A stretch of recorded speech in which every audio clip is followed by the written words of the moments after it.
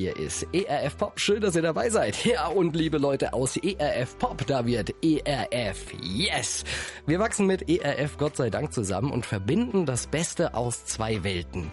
Und keine Angst, für euch ändert sich erstmal nichts dabei. Die schönste Popmusik, die gibt's genau hier auch weiterhin auf die Ohren. Bei mir ist jetzt Tanja Rinsland, die Projektverantwortliche für unsere Neugestaltung. Und Tanja, ERF Yes, geschrieben J-E-S. Über diesen Namen wurde ja lange nachgedacht. Was bedeutet der denn? Also Yes ist die Kombination zweier Begriffe. Einmal, das ist ja schwer zu überhören, ist es natürlich das englische Yes, also ja. Das steht so für ein positives Lebensgefühl. Ja zum Leben zu sagen, ja zu jedem einzelnen Menschen und auch zu den Fragen und Herausforderungen, die man so hat. Ich finde es irgendwie auch ganz toll, dass in Zukunft jeder, der bei uns reinschaltet, immer auch ein ganz lautes Yes hört. Absolut. Der zweite Begriff, der sich allerdings eher so ein bisschen im Hintergrund verbirgt und den wahrscheinlich auch viele gar nicht kennen, ist der hebräische Name Jesse. Das heißt nämlich übersetzt Geschenk Gottes und das fanden wir so eine ganz spannende, tiefere Bedeutungsebene, weil wir eben glauben, dass Gott jeden Menschen beschenken will. Aus Jesse und im Englischen Yes wird ERF Yes. Yes, der Name steht ja aber nicht alleine da. Hinten dran gehört noch der Satz, da wo du bist. Wieso?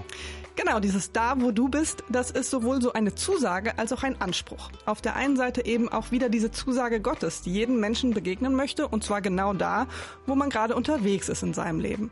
Für uns als Team ist es aber der Anspruch, uns immer wieder neu zu fragen, wo denn unsere Hörerinnen und Hörer gerade unterwegs sind. Sowohl thematisch, also was die Menschen interessiert und was so in ihrem Leben relevant ist, aber auch mediennutzungstechnisch, also welche Plattformen, welche Kanäle gerade eben beliebt sind, weil wir genau da sein sollten, wo die Leute ja auch unterwegs sind. Absolut. Was erwartet denn unsere Hörerinnen und Hörer eigentlich im neuen Medienangebot?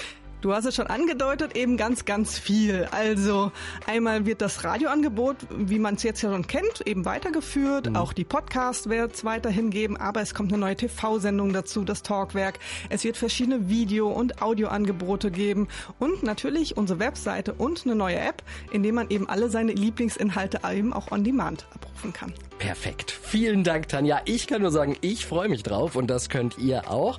Und was ihr darüber hinaus tun könnt, ist uns verraten, wozu ihr Yes sagt und euch damit die Chance auf einen stylischen und exklusiven ERF Yes Rucksack zu sichern. Alle Infos findet ihr im Netz auf noch erfpop.de.